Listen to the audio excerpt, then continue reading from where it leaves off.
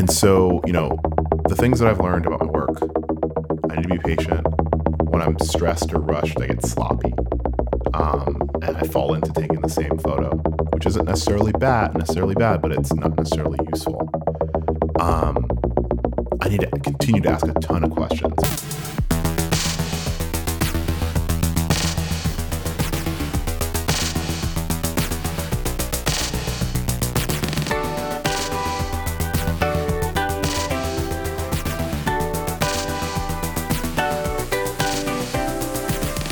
You're listening to Well Fed.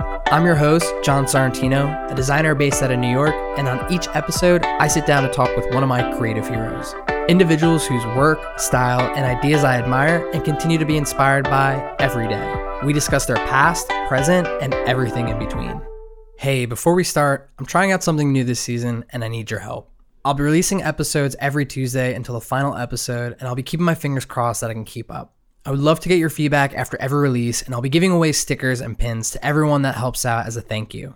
All you have to do is leave a review on Apple Podcasts or share the podcast on social media. Take a screenshot and DM it to me on Instagram or Twitter at WellFedPodcast, and I'll send you some good old-fashioned snail mail. With that, enjoy the episode. On this episode, I'm excited to welcome independent photographer based out of Brooklyn, Andre Leroux, whose photos can be described as capturing the life and joy of everyday moments. Andre, thank you so much for joining me today and allowing me to come into your apartment to record. Nice. Well, in a way, you're joining me because this is my house, but I do like that you came and brought all this sweet equipment. We got weights in here and like wind guards. Feel pretty prepared for essentially anything. Try to be pretty official on this show.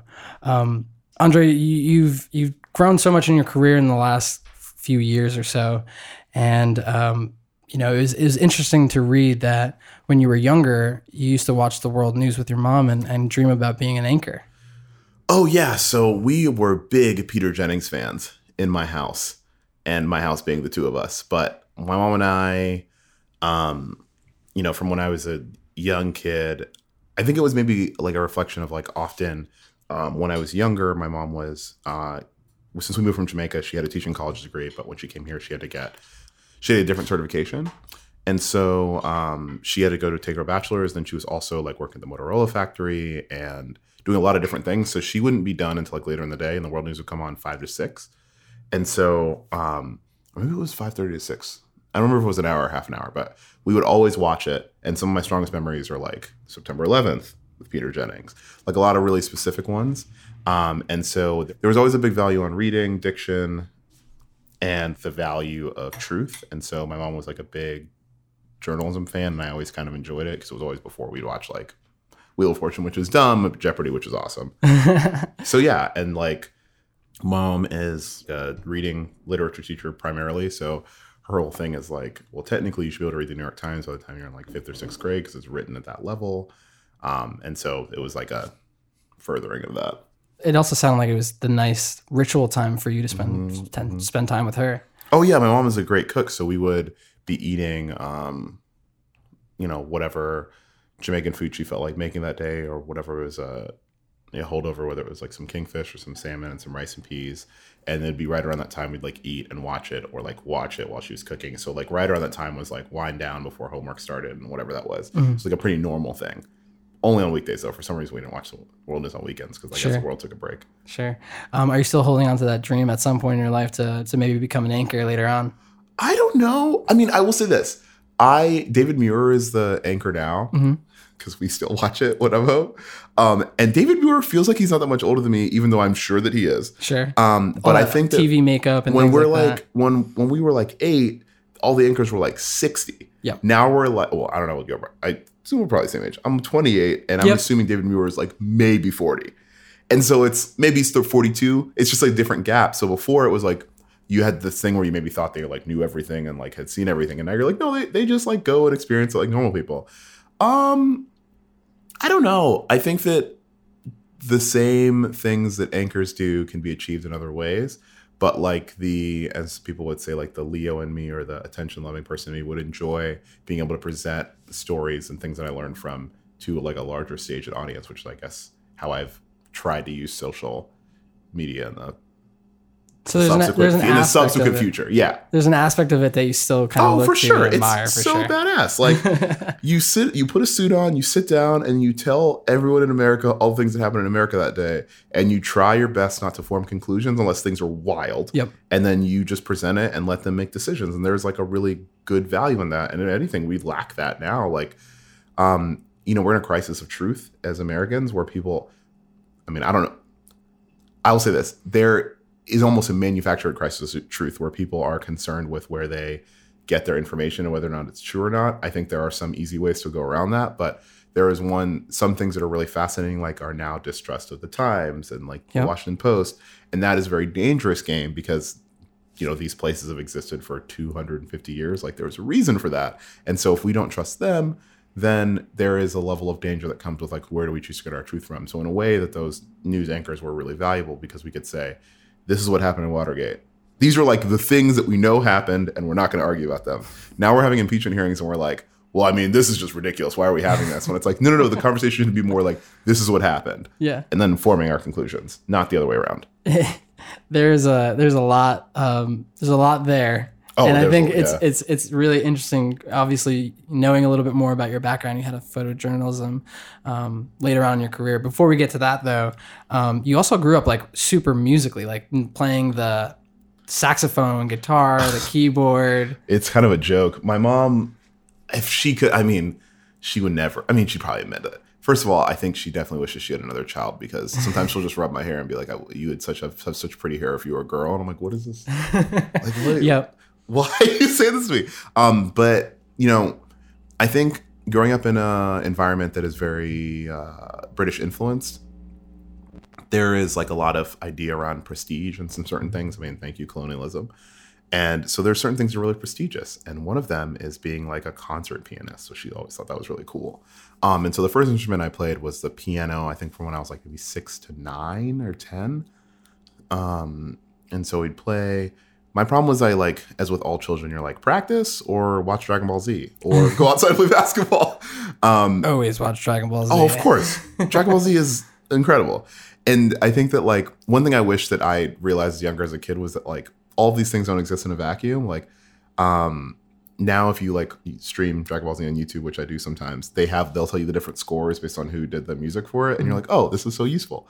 And I probably would have like enjoyed it more if I like realized that there was more of a point outside of just like what I was doing to myself or practicing by myself. Saxophone was when I was in middle school. I did the middle school band and like a second of jazz band. I wasn't very good. Shout out to Mr. Helm and then my friend Sarah Darville who lives in Brooklyn now. But the jazz band the band was actually really interesting because that's when I like started to think. Like I'd already learned how to read music, so it wasn't as difficult. And I remember like the first year I didn't understand because with the piano, you're just pressing down keys. Mm-hmm. So when you move from that key, you're the next one. But with a woodwind instrument like the alto sax, with the alto sax, until you finish blowing that note, you're essentially slurring between things. So I didn't really know that at first. So I was honestly just slurring between notes constantly instead of playing like a synced one. And I remember that lesson clearly in 7th grade. He was like, "You need to stop slurring everything." And I was like, "Okay." I did not know that. That's interesting to hear about the kind of technique involved in the and this is really basic. I just was like, I guess not paying attention. And I remember I was so embarrassed when he was like, everyone got the concept. Except me. You eventually kind of gave up the idea of playing an instrument, partly because of your friend Jeff. Yeah. And so like instruments they're beautiful things, but either I am like lazy or it was just a kind of a bad time or whatever. But I would like play the piano and the saxophone particularly. I played for like probably 4 years, and I wasn't like bad, but I wasn't like really good. And I was never gonna play in the high school band. Like I remember in middle school, we like played the national anthem on TV at a Marlins game, and we had to wear like Sawgrass Springs Middle like button down green polo shirts and like black slacks. And I was like, I am so hot. This is terrible. Why does anyone sit through this, bro? And then you see like the high school ones with like you're like, nah, it's not gonna work. Like, yeah. Also, I don't really want to stay after school for this. Yep. And so I just didn't do it. But there was a man at our church that was my like teacher. So like every week, I think up until like middle of sophomore year, I was having like saxophone lessons. But then when you get into that, remember when you're in high school and you like get into that weird period of like deciding that being a nerd is the most valuable thing, you just kind of lose all track of time, and somehow it's okay to like let your things you're interested in fall to the wayside. But no, like music was important, and I think it always was like helpful in how it moved me, and it like still definitely does. It's embarrassing a little bit to think that I have like, I mean, my mom keeps them in this one part of the closet where I see them whenever I'm at home, and she just got this baby grand piano, so she's always like, whenever you decide, and I'm like, how does this sound? You want to just pick it back up again? Yeah. Start playing. Andre, everyone's here in the living room. Why don't you play a little bit? No, my friend Jeff, bless that man's soul. I met him when I was a freshman in high school, and he was a junior. And then when I was a sophomore, he was a senior, and I thought Jeff was the coolest person. This was back when I was doing a lot of youth group stuff. Like, where are you from? I grew up in this area, New Jersey, New York. Then you don't know what this is. There's this like, there's this thing in like, because Florida's not really the South, but like, there's enough Southern things, like, especially South Florida is not the South at all. But like in the South, there's this thing called First Priority, which is essentially this Christian club that's like, make God your first priority. And so I met Jeff there. And I thought Jeff was cool because he had this like really cool like techno band that was just him and this guy, Chris Day, but it's mostly him. And he would like just play piano and then like stay up and just mix things on a MIDI keyboard, which I'd never seen before. And you remember when you're like 13, 14, 15, like anything that you haven't seen before that you just like gravitate to it. Like I remember we used to make fun of like girls when they were like 9 and they'd be like, oh my God, like I love the Jonas Brothers, like whatever it was. But like that same fixation you just have on something that you like didn't understand. I just learned what a MIDI keyboard was in the last 5 years. Yeah, to be quite honest. I was like, what is this thing? And so he had Fruity Loops, and he would just like sit up and watch MASH and like not do his homework and like make all this music. And it was like such a fascinating thing to me because we'd start to hang out and he'd be like, oh, I'll play you this, or I'll play you this. Or like, this is back when, remember the difference between a burn CD and a data CD? Yep. Yeah. Yep. Remember that? I was all about Kazaa and burning CDs. Oh, and yeah. having, like what your mixtapes were on CD-ROMs. Dude, he'd give me like data CDs with bands like Copeland. The first time I listened to Copeland, which is from Lakeland. Coldplay, which people love to make fun of, but Coldplay's good. I love Coldplay. There's so much music. My high school girlfriend Caroline gave me burn CDs with Keen and Nada Surf, and it was really interesting because there were points when I wasn't really aware of how I was thinking about my identity. The school we ended up going to was in a very black part of town. It was a magnet school called Deerfield Beach High School, and it was a very black school, but the program we were in was like a high achievers program. It was very white, and generally every year there would only be like 1 or 2 black people in the class. Our year there's Kendrick, there's Keon, there was me, so there's a couple of us.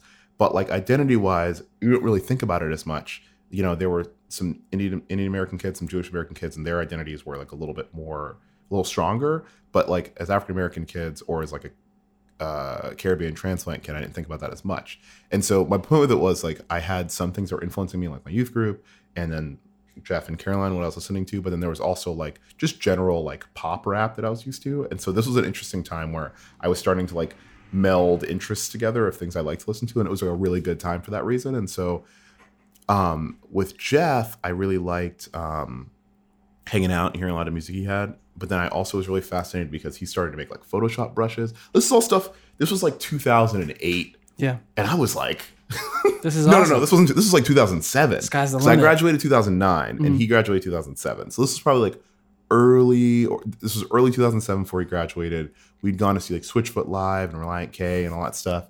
And we'd like hang out. I'd like sleep over, and then he'd like make stuff. He'd just be like making a song or something, or he wrote me the song for my birthday. And it was just a really interesting time because I started to be like, oh, like I could just like make a lot of stuff.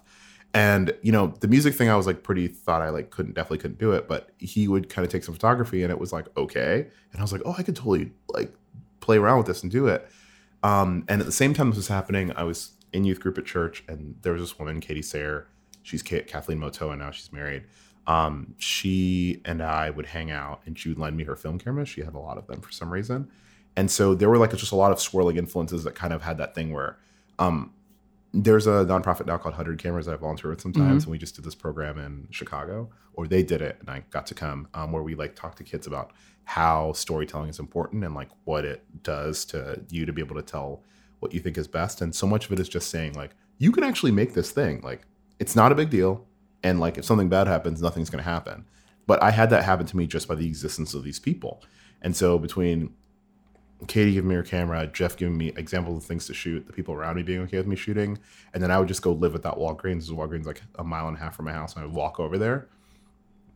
I'd wait till they had like buy one, get one on like film to buy or buy one, get one on film to process, and just spend like that little money I made working at Old Navy like 2 summers before on that. And so that influence was just that eye-opening experience of like, oh, I can just like make this thing. And it like wasn't like super high stakes. So I'd make like a yearbook or something with my friends, or like give people photos of stuff. Like nothing was weird. It was just like, this is a thing that's happening, and we're all like in high school and need to have like 2 hobbies, or like we're useless. It was very much like you realized that you didn't need permission to just be making and experimenting and things. And I think now, even so, as you're doing this group 100 cameras, that is a thing. Like it's still today, even in my personal career, it's like I don't need permission to direct, or I don't need permission to do these things just because, someone else has that title or something like that. And that extends all the way down to like even when you're younger in high school. Well, yeah, I mean, it's so much of a permission thing because like, okay, some of the permission thing it's a socioeconomic thing. It's understanding that it is expensive for my mom to decide to do this thing. And if it's just my mom, she has to pay. She has to pay for her to go to school. She has to pay for me to go to school. She has to pay for me to exist, as well as like general house and life things. The permission is important because you can't just do whatever you want. And so those constraints are important. But then once you get that ability to be like, okay, like this actually isn't expensive. Like you can get like 3 rolls of film for $10. And if I mow these people's lawns or I do this thing, I can like then get that stuff, shoot it, wait, or someone can expose it for me, like whatever it is. It's all like very doable. And then, halfway through high school, my theater teacher gave me his old film camera as a gift because he like noticed I was shooting it a lot. And so these things like started to become more, it got easier. And so that permission is like a mental one, as well as like just getting yourself to the point where you can have access to stuff. You make it through high school. You graduate 2009. Last good year. Same. 2009. And you're working on a number of different things, I imagine. You're shooting, you're doing a little bit of design, you're getting exposed to what your friend Jeff is working on. You end up at the University of Florida, and you go into the program as an economics major. Yeah, so I was a journalism and economics major. Just really fast, I really wanted to go to the University of Chicago, and I got in. I was like, I don't know, did you apply to a lot of schools when you were? I visited 3. I chickened out on all of them, and then ended up going to community to figure it out. Yeah, man. I had friends that were like, I applied to like 12 schools. Yeah, and I was like, bro, what? Like, I was so we have homework. that. Like, I'm tired. What are you talking about? I was like, I don't want to do that. I did Florida, Central Florida, and then I did U Chicago because it had the Common App. I really wanted to go to Chicago. And without realizing it, like, this is very childish, but I can admit this now. I'm more of an adult. Dwayne Wade is the greatest basketball player in Miami Heat history from Chicago. Giant Kanye fan, especially as a younger boy from Chicago. Obama was just elected in 2008 from Chicago. I felt like Chicago had influenced me a lot, and I was always really fascinated with it. And you remember how like people were applying to colleges for the dumbest reasons when we were like 17. Like, oh, like my sister's boyfriend went there, and like Arizona's a great party school. Yeah, Arizona's just like the temperature is perfect for like mental development. I wish I had those reasons. I was just like, I'm lazy. My mom was like, get out of my house. Yeah. And so I applied to Chicago, visited after I got in, and I think I can say this is the first time I've ever said this like in a podcast form. It would have cost me the same amount of money to go to Chicago as Florida, which is ridiculous because Chicago is a really highly ranked school. But I had one of the worst experiences of my life on that trip learning about that school. It was awful. Really? Yeah, they have like a big thing where it's like, this is where fun comes to die. And it's like this really big, I was really excited about it because I was in IB program in high school. And so this was like, you learn all these classics, like everyone has the same curriculum. There's like this big focus on learning. But it was like this thing where we were just overcompensating and like trying to talk about how our intelligence made us in a way like superior, interesting. And I wasn't into it. And it's one of the few decisions I can tell you for sure. Even at 17, I was like, I don't want to do this. Like I knew, like I remember that day ended. I was like, nah, bro. And so I went to UF, and I was really happy with it. Like UF was really interesting because a lot of my friends from school went there. A lot of my friends from youth group and like the greater Coral Springs, Margate, Tamarack area. So like I knew a lot of people who were going there, but the year before us, a lot of the kids that went all stayed really tight. They all kept dating each other. They all kind of kept doing stuff. And that was like really frustrating for me for some reason. So I came and just decided like, I just, and some of it I didn't really realize at the time, but I was like, I don't want to be just like that. So I went to preview. I like made a bunch of new friends. I like very foolishly, poorly broke up with my high school girlfriend in like a really dumb way. And then I got to UF and was just like, I want to try a bunch of stuff. And so economics was really interesting to me because it like kind of is the idea of like how money allows people to act a certain way. And then journalism made sense because the College of Communications and Journalism, I met one of the people in charge of scholarships, and he was like, I can give you this if you stay a journalism major. And so I got there and immediately was just like trying to figure out more things about myself. So like first semester, I had a goal to eat with a random person every day. So like I would go to the dining hall and just like talk to somebody in line, or like maybe somebody I had in a class, or just sit down with a stranger. And sometimes it was terrible. But I think just like realizing, and this is like, I don't know if you have siblings, but as an only child, there was like a excitement and a freedom that comes with going to school and like being around other people. And then on the same level of that with econ, I was just really interested in just like sitting down and learning a bunch of stuff. So I took like sports economics, which was fascinating. Yeah. So you learn about how like when people talk about the NCAA can't afford to pay athletes, it's complete nonsense. Or like how much money the Olympics multiplier makes. Like all this stuff was really interesting because I like to understand how people think and like how it motivates us. So, yeah, like the reasoning behind a lot of these things. Mm-hmm. And then I also got the chance, since I had a lot of credits from being a big high school nerd, to take a bunch of things that I think influence my work now. So I took visual literacy, which is a black and white photo film class. So I like learned how to process my own film then. Mm-hmm. I took this class called what's it called that? It might have been called Documentary and Propaganda and Film. I can't remember why I think that's what it's called, but we did this like a whole class where we just watched films Thursday nights and we just like write papers on them. And so in the journalism college, we didn't have like an insane amount of photo electives, but the fact that I could take other things was really helpful for me. And so, yeah, I got there and the influences were like those classes as well as trying to work at the student paper. There's so much there. I'm just like, I'm sorry, I'm talking so much. No. It's great. It's crazy because you describe yourself as a nerd, when you were younger, but you did things that were very extroverted, right? Like you pushing yourself to go meet with someone every day for lunch is something that like I don't think anyone really would do, especially going to a new school. You go to like your orientation or whatever, you make like one or two friends there, and then slowly but surely over time you have someone in class that you work with, and that's another friend. It's like you just went right to it. I was like super into it. I was like super into it because I was like, it was super, I don't know, just like stuff I'd never really experienced before. I don't know if you've been to Gainesville's the South, bro. Like, you haven't been to Gainesville before. You come from being like, you've been to Miami, I'm sure. Yes. Yeah. Fort Lauderdale, Miami are essentially the same. You leave that and you go like, I don't know, 4.5 hours north and you're just in Alabama. You're just in a different state. And it's just a really fascinating experience for like a 18-year-old black kid. And so I was really into the idea, and I still am, of like I can learn a lot from the people around me. And I just really wanted to meet as many people as I could, especially that first semester. It just kind of stood out to me like, okay, you chose to come here. You complained about how you don't want to go to Chicago, and now you're here. And so like, what can you get out of it? Like, I don't know. I have a ton of questions here, but I think there's so much here that I want to just kind of hold on to a little bit. You sound very much like a doer. You had just said like you yourself had these complaints about not being able to do X, Y, and Z. And like, instead of just talking about that complaint or complaining about it or having that misery, you're just like, I'm going to change it. Is that how you are today? I mean, I hope so. I guess, I mean, to my detriment, I think one of the big things I struggle with is having good work-life balance and being understanding when it's time to stop.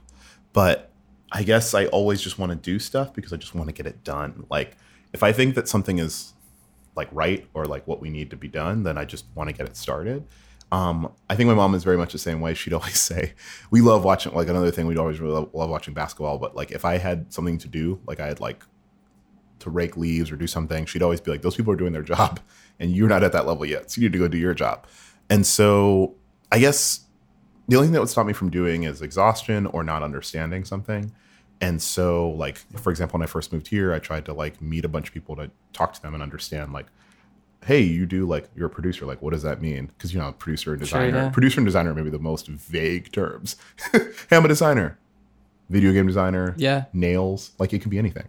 And so, understanding that, I was just trying to get going and do stuff because I don't know, like if I'm in a position to do it, then I'm going to try. But if I can't, then I need to figure out how to get to that point and do it. And if I still can't, then maybe it's a sign that I shouldn't be messing with that thing in the first place. I like that. I like that idea. How did you eventually go from photojournalism to photography? Like, what was that switch? Is it just you wanted there was no switch. Like, it was, the university has actually been really cool since I graduated. They invited me back last year. They were doing this alumni series where they had alumni come and talk to students about things that is like gaps in their learning. And I was like, wow, you guys are like really committed to this. Like, okay, cool. And I just came and talked to them about like understanding all the things that they could do that are like marketable. And so, yeah, I mean, in college, I think it was just because I liked photo more. I had kind of loaded up and you're supposed to take like one capstone or maybe two, but I took 3 because I was like, I have a bunch of time. So I took applied journalism the end of junior year, and that was this film, like a journalism video class. And then we also did like an app pitch with this woman, Amy Zerba, that now works at the New York Times. Lovely woman. In that class, I did this really bad video, but the concept was cool. Like, it was horrible. It was about how at this point, but now the numbers sent up, at that point in 2011, African-American kids were 3.5 more times likely to drown than white kids were. And like just about like what leads to those things. And then we did this app pitch, which I still think is cool and I hope someone should make. It was called Hey Bill, and the idea was like people would put in their personal information and it would sync with like Facebook or something. And it would then be able to tell you like what bills were up for voting and how much it would probably affect you. So you'd have to put in like what your That's a cool idea. Socioeconomic whatever was. But the idea was it could tell you like if it was on a scale. We also like thought it might be called earthquakes on like a scale from like 0.0 to like 10.0, being like, oh, it'll impact you this much, or it'll impact this person this much, which would be interesting because then you could like maybe like track the bills or whoever. I don't really know how it would work. Sure. It was a cool idea then. I don't know how to make an app, but the idea was cool because I was just thinking about how like when you go vote, and you're like, what is this? What are all of these things? What does this mean? Yep. And like, even if you read the stuff before you go in there and you're like, I don't understand what this is saying. And then I took advanced design, which I was really bad at, but my teacher was really nice and I learned a lot. And then I took advanced photo like senior spring. And so it was just more of like a ability for me to say like I always wanted to do more art and felt like I've always felt like this. Like I've never really been to the level of being like I can just draw or paint or like just start doing something and be good at it, like some of my other friends. Photo was the medium that you sort of identified with. I identified with it to get those ideas. It was like easier for me to. It just made more sense to me for some reason. Like I've never been a really good like freehand drawer. I remember I have a strong memory of being in 3rd grade with this girl, Allison Otting. She's awesome. She lives in Utah now, but I remember we all made like Valentine's Day cards. We all made like pretty basic like children's ones. And Alice made this one where when you opened it, it was like some sort of pop out and a sword would go through this heart, and she'd be like, love sucks or it's unnecessary or whatever. That's so great. She was always so cool. And I was so jealous of her. That's when we were like little kids. Our art teacher, Miss Purvis, would be like, "Els, it's incredible," and I'd be like, "You're right." And so like painting, all that stuff was really difficult for me for whatever reason. But my mom gave me some exposure to them, so I think photo always like made sense. Plus, working at the student paper, I didn't like writing on deadline. I felt like I did a bad job of it. But shooting was cool because I felt like once I left, it was like a self-contained situation of like, I'm here, this thing happened, and now we can go like edit it. And so I was always in that mind frame. The thing that really changed it was I tried to apply to a bunch of internships and like I guess my portfolio wasn't good. Or maybe it was good. I don't know. I was kind of in a weird headspace. You know, when you graduate or when you're like 21, you try to apply to stuff on the internet and it just goes into this void of like whatever. Yep. What the big change for me was I did one internship in Chicago my junior year summer 2012. It was a great time and it honestly prepared me for this. But the bigger thing was I did an internship at the local paper, the Gainesville Sun. And there was a photographer there, Matt Stammy, that I love. He works for the Santa Fe Community College now. And I remember one day we were doing a ride along and he was talking to me. And he was like, what are you doing here, man? You don't want to work here. And I think they'd just been bought by a different publication or like a media company. And like some of them got pay decreases. And he was like, man, you don't want to do this. And I wanted to figure out what I was going to do, but I had no idea. Some of my friends had moved home to Fort Lauderdale from like Florida State, UCF, Florida, and all moved home and were having a really hard time getting jobs. Like, Robbie was working as a lifeguard, and he was an actual science major. He's a super smart dude. Lex was working at Tivana. Brooke was working at this, she was an art history major. She was working at this like historic house, like planning weddings for people. And it just didn't seem fun. And I love South Florida, but I just didn't love the idea of like getting home and just like driving everywhere and like kind of falling back into the same stuff, which is, I guess, always been a fear of mine. And so I was there, and it was kind of the end of the summer. Our house lease was up, and I ran into my friend who was the social media manager of Groove Shark. You remember Groove Shark? Yes. Yeah.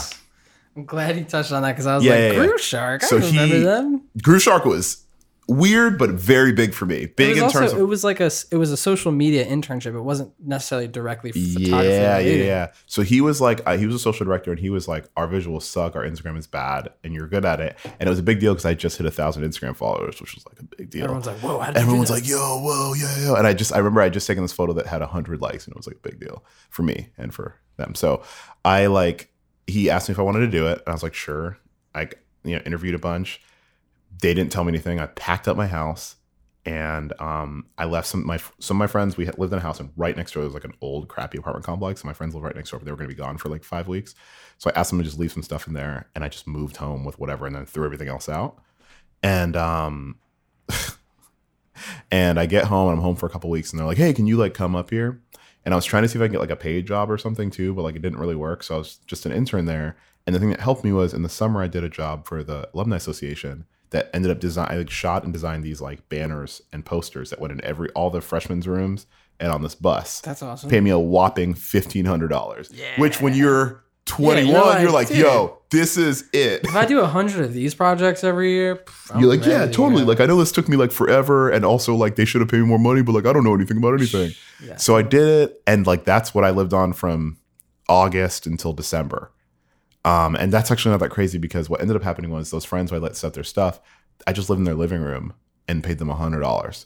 So September, October, November, December, I paid them $400 to stay there for 4 months, then paid whatever the like splits were, and then like paid for food and just like generally existing. But it like worked out. It's a shoestring right there. Oh yeah. No, I mean, $1,500 in Gainesville at that point, I was like chilling, go on some dates, but I, there when I worked under JR, and JR is awesome. He would have me just shoot a bunch of stuff, and that was the first time I didn't have to do anything for like news. So I could shoot it again. I'd shoot a portrait, and then I'd be like, oh, can you just move over here? Like I had a lot more control of what was going on.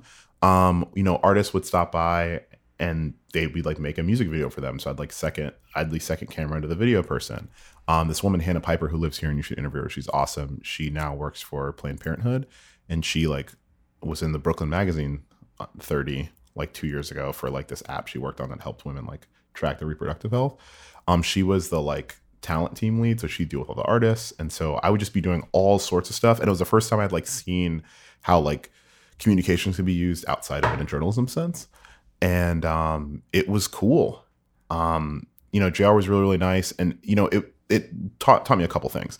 I got in trouble kind of late in the internship. They did a big show at Webster Hall I came up here for, and I like at one point I was shooting video for them earlier in the day and the day before, like background with Zach. Then that day I was helping set up, and then I was taking all the VIP booth photos as well as shooting the concert, and then like posting live on social. And I remember like at some point being like, I'm the only person here that isn't getting paid, and I got really mad. And I posted this thing about using New Slaves by Kanye. It was kind of foolish. And I remember the guy who was maybe going to hire me then, or I don't actually think he was going to hire me, but he brought it up in the exit interview, like, well, you shouldn't have said this.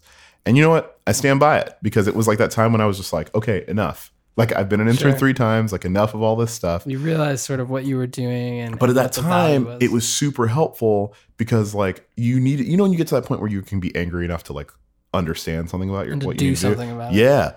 And so I learned a little bit about the value of my work, a lot about different things I could do. And then, that was my introduction to New York. When I was here, I saw my godfather, and he lives in Flushing on 148th, like probably 25-minute walk from the 7 train. And he was like, look, like, if you want to come for a little bit and like figure something out, you can.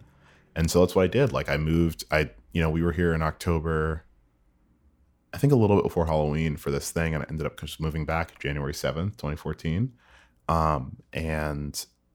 It's been really interesting since then, but like that transition, I guess, started then, where I was like, photography is just like a thing. Like I can just do it. Sure. Yeah. I still want to I have like a photo or two in the Times, but I still want to do editorial stuff because I feel like there's prestige in that. But that was the first time when I was like, oh, like this campaign person used my photo and now they're going to like use it in their campaign. Like this can be used for other things. And like, Sure. I always hated doing breaking news.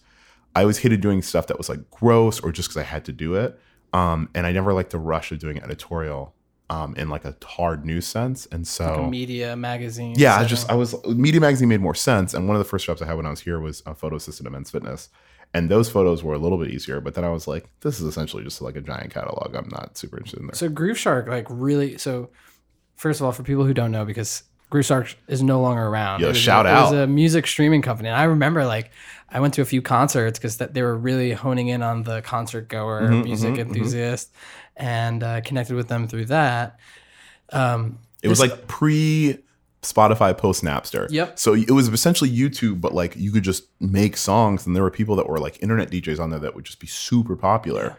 It was crazy. And this opened you up to doing a number of things, you know, between social media, between like doing event photography, all that stuff. It's kind of nuts because you also went on to have a ton of other internships after that. You know, like you were at Shutterstock for a bit. Yeah, so I did like a Shutterstock like temp thing that was fascinating, and that I learned about that stock photography in the course of like 3 months. And it's funny because like all that stuff, not one thing. There are many things that are wrong with me, but one thing is I can be like I don't let stuff go very easily. And Shutterstock was just like, you know, when you temp, like just randomly, they'll like either they have the option to like renew your contract for way more money or cut you, and then just one day randomly they were like, yeah, don't come in, and I was like, what? But at that time, I didn't realize that was important because I made enough money then to then move into my first apartment and like be settled enough.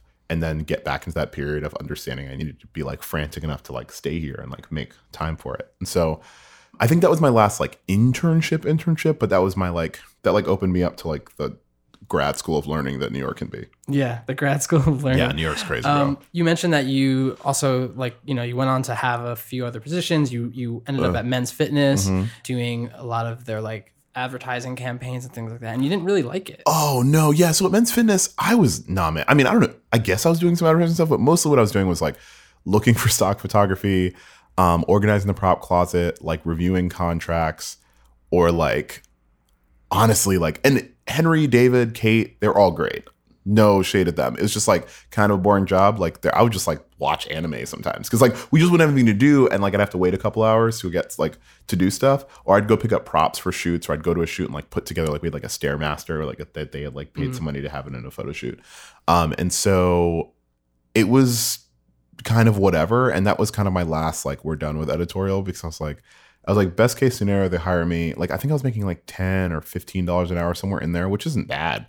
I just was like, this is a colossal waste of my time. Like, you guys don't really want to be here. I don't want to be here. They're cutting a lot of people constantly. Sure. Like, this is a huge bummer. Like, you know, and I just knew I didn't want to be there anymore. And so, like, Lid brings this up all the time is like the ways that I start like finding outs for myself. So, like, I had been interviewing for some things I didn't get. Like, I remember something that almost happened as I was in the last round of interview for a social media manager job at Uber in LA. And it was crazy because like if I had taken that, I think everything would look super different. But happy I didn't move, and happy I didn't get it. But like at that point, I was like definitely looking for other stuff and starting to understand like, oh, I could just do this other stuff. Like it's not like a difficult jump. I could take a month and learn it and then go. Mm-hmm. Yeah. How did you end up at Walker & Company? Walker & Company, shout out for a couple of reasons. My good friend Javon, my very good friend Javon, there is a small number of people that have similar life experiences to me, and Javon is one of them. Javon moved to America later than I did. He moved from Jamaica. It was just he and his mom. She's a tremendously strong woman. Javon is smart as anything, man. He went to Yale, and at Yale, he was really aware of this guy, Tristan Walker, who was the CEO of Walker & Company. It's like this Silicon Valley darling. This black dude. He has some Jamaican influence. I don't know what it is, but I remember I was in New York for a couple months. Maybe like I was in there. It was, like I'm in there January, maybe like April, he calls me and he's like, hey man, you heard this is Walker & Company, man? Like, dude, they're like working out of New York. They're so badass. They're like doing all this cool stuff. Like you should just reach out and see if you can do anything for them. You know, there's a lot of things that are fascinating about Tristan, but the number one thing I'll tell you is I've never met somebody who like, I emailed them and I think they emailed me back the same day or like the next morning. I emailed just to say like, if you need any photo help. And at this point, the guys from Street Etiquette were working on it, like Josh Kissy and Travis, whose last name I forget. And I just reached out. they emailed me back and they were like, yeah, we like could use some images for like some, because like for Instagram, because like you just need stuff. Sure. And so I would just kind of send them stuff and they'd repost it, and they pay me like $300 like for 3 months or like 12. I don't know what it was, but it was like some small amount of money, but they really liked it and they were really, really nice. So I think they paid me for like 1 3-month stint, and then they asked me again like a month later. And then they started to do these like barbershop profiles, and they were like, oh, like Mari. So Tristan introduced me to Mari, and Mari after Grooveshark might have been one of the, like, there are a lot of pivotal people, and I am the result of all of these people's hard work. Mari was a creative director at Walker & Company. She was like the first designer at Foursquare. Now she works at Instagram. Incredible, professional, creative person. And Mari, she was like, hey, why don't you shoot this barbershop thing? It's in New York. Your work looks fine. So I go to this barbershop, shoot them for a couple hours. It's first I do Levels, which is up in Harlem. Then I go do Denny Mo another day. And then I forget, we did one. Oh, I did Adrian Fannis for the third one, which is actually right near here. And after that, things, they started to pick up and give me some more work, because I think they just needed stuff. Like often, a lot of the reason why New York works for a lot of creatives is companies just want to be associated with the energy of it. And when you're like 23, like that look you have is the one that everybody wants. And so I wasn't making like a crazy amount of money, but they hired me for that. And they had me shoot some like stock photos they used, people shaving. And then I was in one. And so I started to talk to Mari a lot. And she reached out one day and was like, hey, I need to do this project called Find Your Barber. And basically the way it worked was the cities they're selling the most in, which are like high density urban areas. So it's big cities with a lot of Black people. So that's DC, Atlanta, Charlotte, Chicago, Dallas, Fort Worth, Miami, and then LA, I think. And so they needed someone they wanted all of these to look the same and like be written the same. And so there was written to say like, Find Your Barber. It's a project about this thing and it does this thing. So I just was hired for like a 3-month thing to like go down to these places, interview these people, make this project. And it was cool. So I like rushed, started doing it. When I talk about how much Mari influenced me, the biggest thing, which sounds really silly, is she just started to teach me, you need to think through everything you're doing. Everything you're doing, you need to have a plan. You need to tell me where you're going, what you're doing, who you're shooting, what's inspiring that. You need to be able to articulate it easily. You need to have like tested it, everything. And so every week we'd have a one-on-one, and she'd just be like, okay, so what's your plan? What are you going to do? And it seems like so basic, because like clearly you need a plan, but you're really used to that when you first move. And you said you worked at Vice, so I'm very sure you're used to this, where you just kind of get thrown in stuff and you got to figure it out. Yep. And often you lose so much time in that figure it out that like you lose that. And so she was just really instrumental in like getting me to be accountable, and more importantly, like be used to the process of what I'm doing, and like being prepared for it, patient with it, etc. Well, it's also like, it sounds like up until that point, you were very much a maker, right? You were taking the shots, not even thinking like, I could do this. This is easy for me. But you're not thinking about the larger conversation that usually goes into these things, because you haven't been exposed to that. And now it sounds like Mari was very much an influence in that process, and understanding like it is part of being a creative or a photographer or even a designer. It's like, you can make this thing, and a lot of people can make that thing. Your value is in the process as well. 100%. And like the other thing was, after this, I'm sure you realize they like hired me. So I worked as a creative associate. I was like writing copy sometimes. I was looking at how my images were being used in like packaging design. We're being used on the website. We're being used on different things. And then I'd start to physically see, we have our creative all hands. These are all the things we're working on. This is where the stuff's going to go. This is what this use case is. All of these things need to be solved.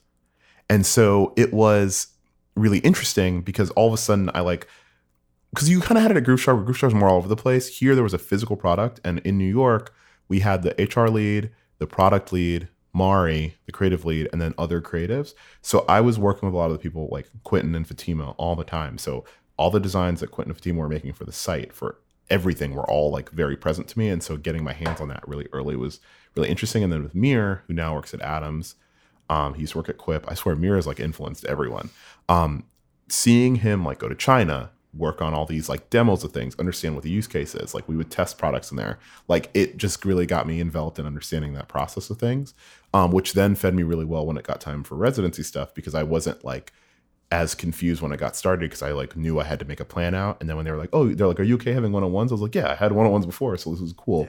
Yeah. And so I don't remember what this question was, but just like making sure that I like am really clear as to why the process of working with Mari, Quentin, Tristan, like all this stuff worked. The Walker & Company experience was one that like really just opened my eyes up into being like, this is what the working world is somewhat like. Startups are a little different, but like you are an important part of this. And that's why I think that working with startups is interesting, because you get more experience with a couple of different things early, so you can decide quickly what you do and don't like and what you like want to work with and not. Two things. You're very much a sponge at this time, right? Yeah. You're just like absorbing everything. Everything. And then also you're doing a great job leading me into the next part where we talk about how did the residency, the Adobe Creative Residency come on your radar and what kind of drives you to pursue that? Residency was interesting. 2016, around October, I had just gotten off of a performance thing at Walker because we had some new management. And to be honest, I was kind of not doing that much. I was doing like a lot less work for some reason. I don't know if I wasn't motivated or what my problem was, but Mari was like, yo, like I got to put you on this performance thing. You got to tighten up. And I was like, okay. And so did it, got off of it. And then like a month later, I remember it was maybe like November, and we're in the WeWork on Dumbo. And we're working, and she's like, hey, I need to talk to you. And it wasn't our one-on-one time. So we go over, she walks into this room and locks the door. And I was like, am I getting fired now? Are you serious? But also like, I probably brought this on myself. And she goes, yo, I'm quitting. Damn. And then she goes, and the office is moving to San Francisco. Shit. And I was like, what? And it was like a crazy watershed moment, because all of a sudden it was like everything that I was really comfortable in. Like, honestly, legitimately, I probably would have worked there for at least another 1.5 or 2 years. Like, it would have been good for me. Like, that environment, I had a lot of room to grow. And like, if I showed initiative, I could work on things. And like, so we say that, we do that. Then I'm like trying to figure out what I want to do. I asked her for her advice, asked some other people, and kind of settle and not move. And so that means that I'm going to work up until the end of January, work in the office until the end of December, and then work January remote. And then I worked on this Valentine's Day campaign beginning of February, and then that was it. And so then ties had kind of been cut. I did everything I needed to for them. I wasn't like completely broke, but I also couldn't just be like out here spending money in chilling Brooklyn. And spending money in Brooklyn, which should be very easy. You should change this podcast to that. You walk outside and you're like $400. I spent $8 on a bacon, egg, and cheese before. Like a second ago. Like you feel like guilty eating, or like last night I had to take an Uber back here really fast because I need to do something for my mom, and I was like, just spent $13 like doing nothing. Yep, out the window. So I decided not to go. I had started to do this. Tumblr has this program for creators, so they like let us go to Fashion Week, and it was awesome. Shot a bunch of stuff for that. And when I was at Fashion Week, I got an email from this woman, Heidi Voltmer, who was awesome. You said you met Julia. Heidi works with Julia, and she is kind of over the program and in like a creative cloud marketing executive. And she just reached out. She sent me an email, and I remember I was sitting on the floor at a Fashion Week show, and I see an email from Adobe. I'm like, it's like, what is this? Also, like, do they know that I was stealing this before? I wasn't at that point. I was paying for my Adobe at this point, but oh yeah, I was like crack software. I was like, do they know that when I was in college I wasn't paying for it? Damn, they get me all the way back. We all had those friends in high school that were like, oh, I can get you this for free, and you're like, how can you do this? And they're like, the code generator, like creepy skull comes up, and so she reaches out, tells me about it. We do a call, and I ask her a bunch of questions because it sounds fake, and then all of a sudden I'm like applying for it, and like. Lydia and I had gone on a trip to DC before that, and I remember on the way back I was like working on the Megabus on it, and I just remember the things that I was really focused on were when I graduated. I was really bummed. Some of my really good friends had kind of a bunch of my different friends had done a bunch of trips after college. Like we're gonna go see like 30 states, like do something crazy, and I was really bummed because I knew I couldn't really do that. I didn't really have any money. And I was bummed because I didn't have a job. And like, honestly, my cousin's in the same situation right now. And it's been really stressful to like see him in that. And like, it's like weirdly reliving it where like some of his friends are like taking 3 months to go to Europe or do things. And he just doesn't have that latitude. And I remember just feeling really like stressed and pressed in those moments. And so I wanted to expand on the idea. Like I really liked working on Find Your Barber. And I really liked the project I did my senior year of college called My Neighbor's Project. And it was about, the fact that I lived on a poor side of town that was a lot more black people, and people just didn't hang out over there. They were released to being near the university, and the idea of like a sense of place was really interesting to me. Plus, we just finished with Trump election won. And I was fascinated with the idea that like earlier in that night, I remember I was shooting something with my friend Eric. Before I even got back to the house, he had won Georgia.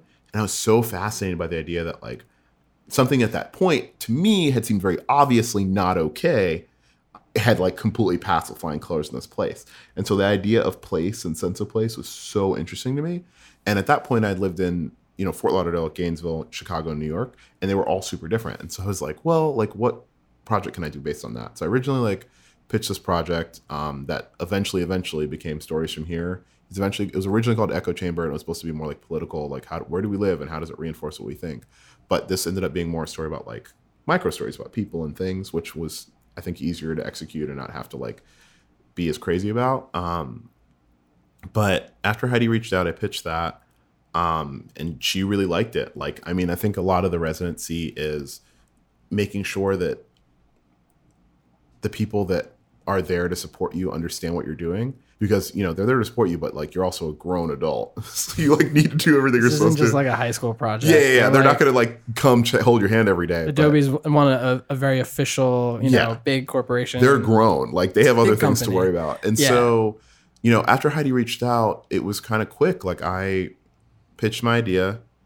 They asked me for a budget. They asked me to make some changes. Then they flew me out and I like interviewed some more. That was the first time someone had flown me for an interview that like a hotel was paid for, because before that, nice, right? You're like, like the Uber job, I remember I flew and I like stayed at my friend's house, but the hotel, it was funny because it was an Intercontinental San Francisco. And I remember because when I got there, the hotel wasn't paid for and I didn't know if that was supposed to be a thing or not. So I was afraid to tell them. And my mom was like, they're supposed to pay for the hotel, like stop it.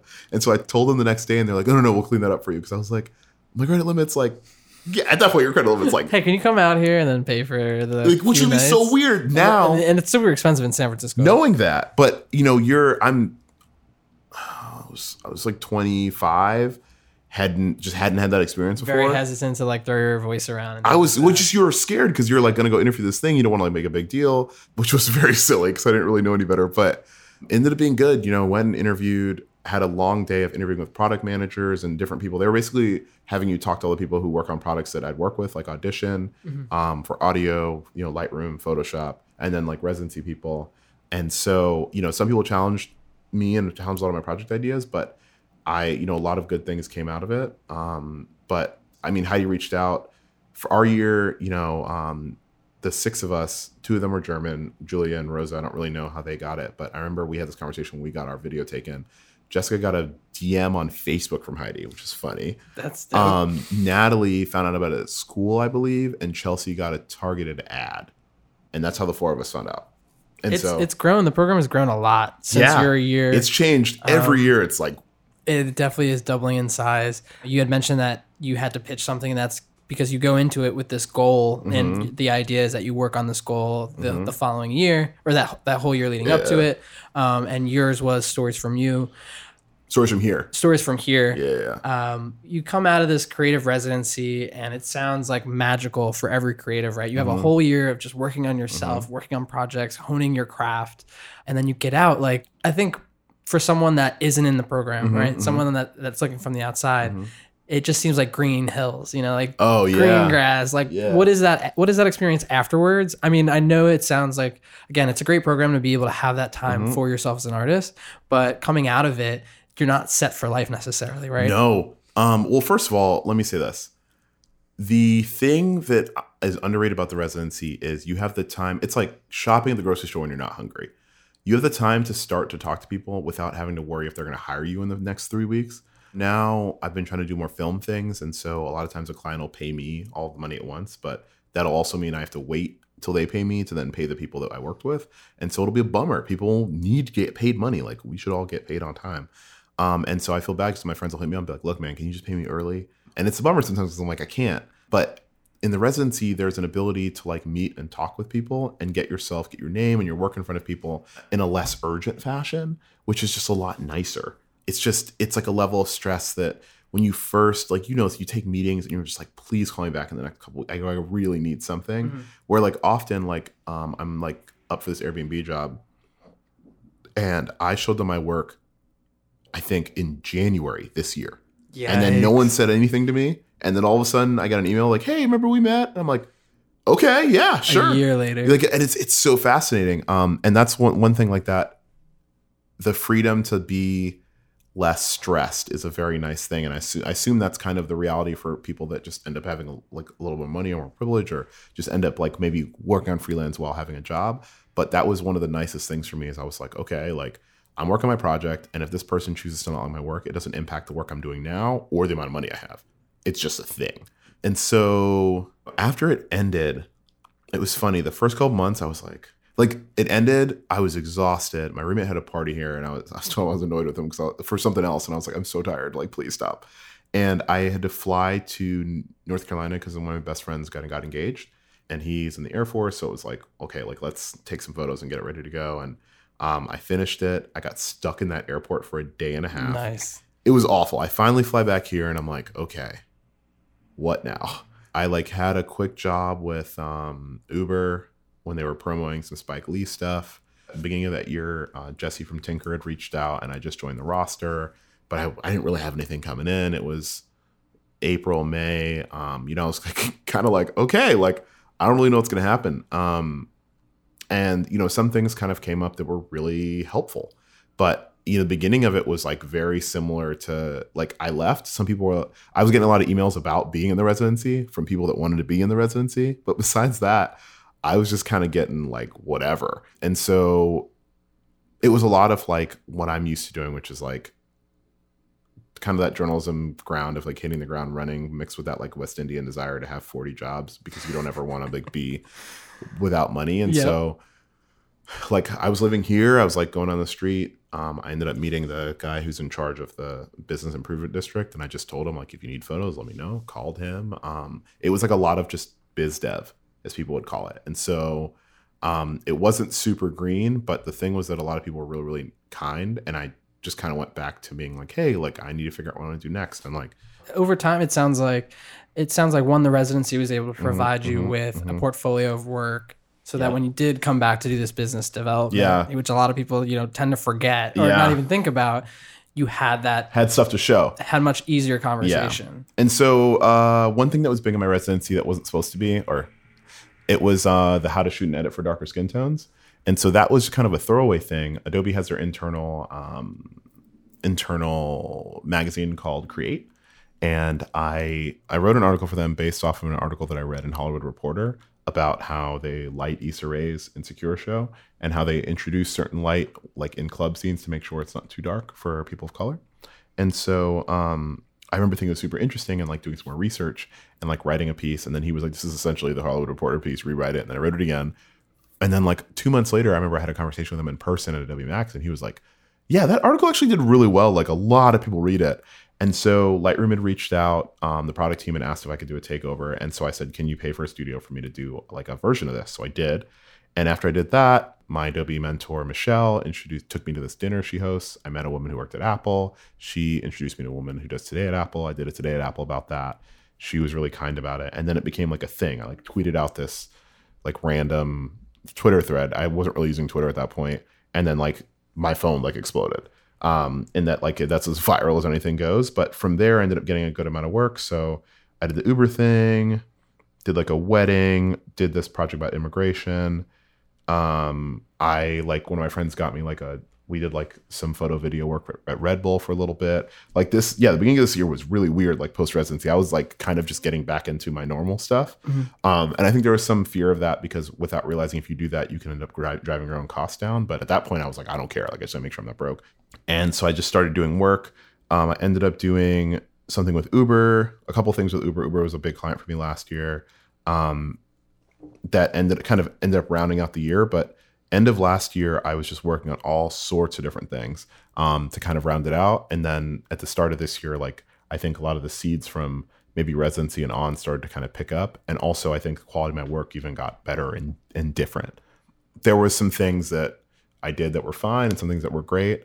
I had like a big shoot last year that at that time I was really nervous and ended up being really mediocre, but ended up helping me because I did like a version of that same shoot for 2 other clients this year that made more money and were like more helpful. Being independent now for some time, post residency, and figuring out your own way and your process, and taking all the things that you've learned over your career so far. I noticed that you've been able to work on projects and you photograph people like Karamu from Queer Eye. Oh yeah. You photograph like Golden State. You've had a ton of different opportunities. What do you think has been one of the biggest things that you've learned in this time of being your own boss, essentially? Oh yeah.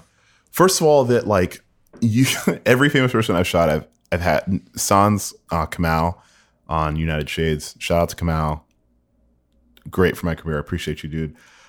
Every other famous person I've shot has been like a 10-minute affair. I'll like get somewhere, they'll be like, all right, you have like an hour, and then I'll wait. Shoot you some blue steel. Inevitably. And then like they'll show up and be like, yo, what up? You got 5 minutes? And it's like, it used to really stress me out. And I'm just like, whatever, dude. So, on one front, I'm lucky enough to be nominated for this photo award, and we were putting together work for it yesterday. And the editor I'm working with was just like, yeah, you don't need to put in famous people. Like, it doesn't matter. Like you're just showing like a display of your work. And so, the things that I've learned about my work, I need to be patient. When I'm stressed or rushed, I get sloppy. And I fall into taking the same photo, which isn't necessarily bad, but it's not necessarily useful.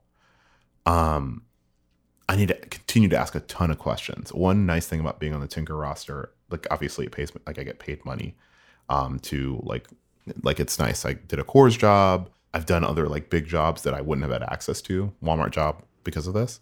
But the people on Tinker have been doing this a lot longer than me generally. Like Chris Ozer lives over in Gowanus. And Chris is awesome. I remember when I was doing the Coors shoot, they were asking about my gear, and I've used different gear before, but I was really nervous. And I called Chris and just talked through every phase of it. Then, talking to Sam, I talked to Sam before and Jay Zombie about about what I was doing for Walmart and like what to expect. And so like a lot of that shared pool knowledge is really important, and like not being afraid to ask for it is another thing I've like definitely learned and then reapplied. And then figuring out a way to remain relevant enough that the people that like you will find ways to like pay you for your work, which is like a tricky thing to do. You want to be present without being annoying. You want to figure out ways to provide value for them. Like whether that's like, oh, do you like, there's like the guy who edited all my stuff yesterday, his son's like 2, and he like, I know that he probably wants some like nice photos of his family. So figuring out ways to go down there and give that as a thank you. Not to be too pretentious about my work, but also know when to like fight for people to pay you more money.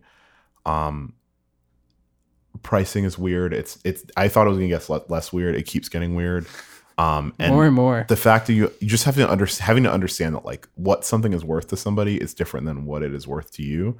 And so yes, I might charge you this much money for a headshot because you're a kind person. I understand that your budget is this, but like if an executive at Netflix needs it, it's just worth a different amount of money. It doesn't make me bad. It's economics. It's price discrimination. It's how like most good businesses maintain things. It doesn't make me a bad person. And then very lastly, Pei Ketron said this to me at the start of the year. She was on Tinker with me, and she works at Adobe now. And she said, when you do a lot of travel work or a lot of work that requires you to not be home, people forget that you exist. And sometimes they don't forget. Sometimes they're tired of inviting you and you always saying no. And so you have to make sure you understand that the repercussions of you choosing this thing you want to work on is a very heavy strain on your relationships, and like what it is that you're going to do to reflect, like to rectify that on the back end. And I'll never forget it. And she's right. It's definitely something I need to continue to work hard on and with. But when she said it, even then I knew that it meant a lot. And so that's like a really big thing I learned is like, figure out ways to make sure the people that cheer for you but don't necessarily hire you, like day ones or day 8s or whatever, like know that you know so much of who you are is thankful for so much of like what they've helped you build up to be. I think that rings so just loud and echoes so much. Andre, where can people find more of your work and find ways to keep up with you? Well, they should listen to the Well Fed podcast, obviously. If they're this deep in it, then clearly they're a big fan of you or very misguided friends of mine. No, they can see my work on Instagram at Andre with a U, so Aundre, just Andre. People always ask me how I got that. That's like an OG username. People ask me, dog, I'm not, it wasn't even like early. Like it wasn't late, but it wasn't really early. Someone just didn't catch on. I just typed it in, and the only reason why I did was my UFID was also just my first name. And I was like, oh, maybe let's try this. And then at my website, andreleroux.com, but I'm also like a big Twitter user now because Twitter is hilarious. And I don't know why no one didn't tell me this for so long. So it's my whole name, AundreLarrow, unless you can convince the guy who has Andre to give it up, because he is a lovely, like probably 45-year-old man that tweets about the Cowboys. And I've offered him money and he said no. And I'm just like, your 40 followers will be happy. So Andre, thank you so much for joining me today. Thanks, man. Hopefully I didn't make this too boring. No, not at all.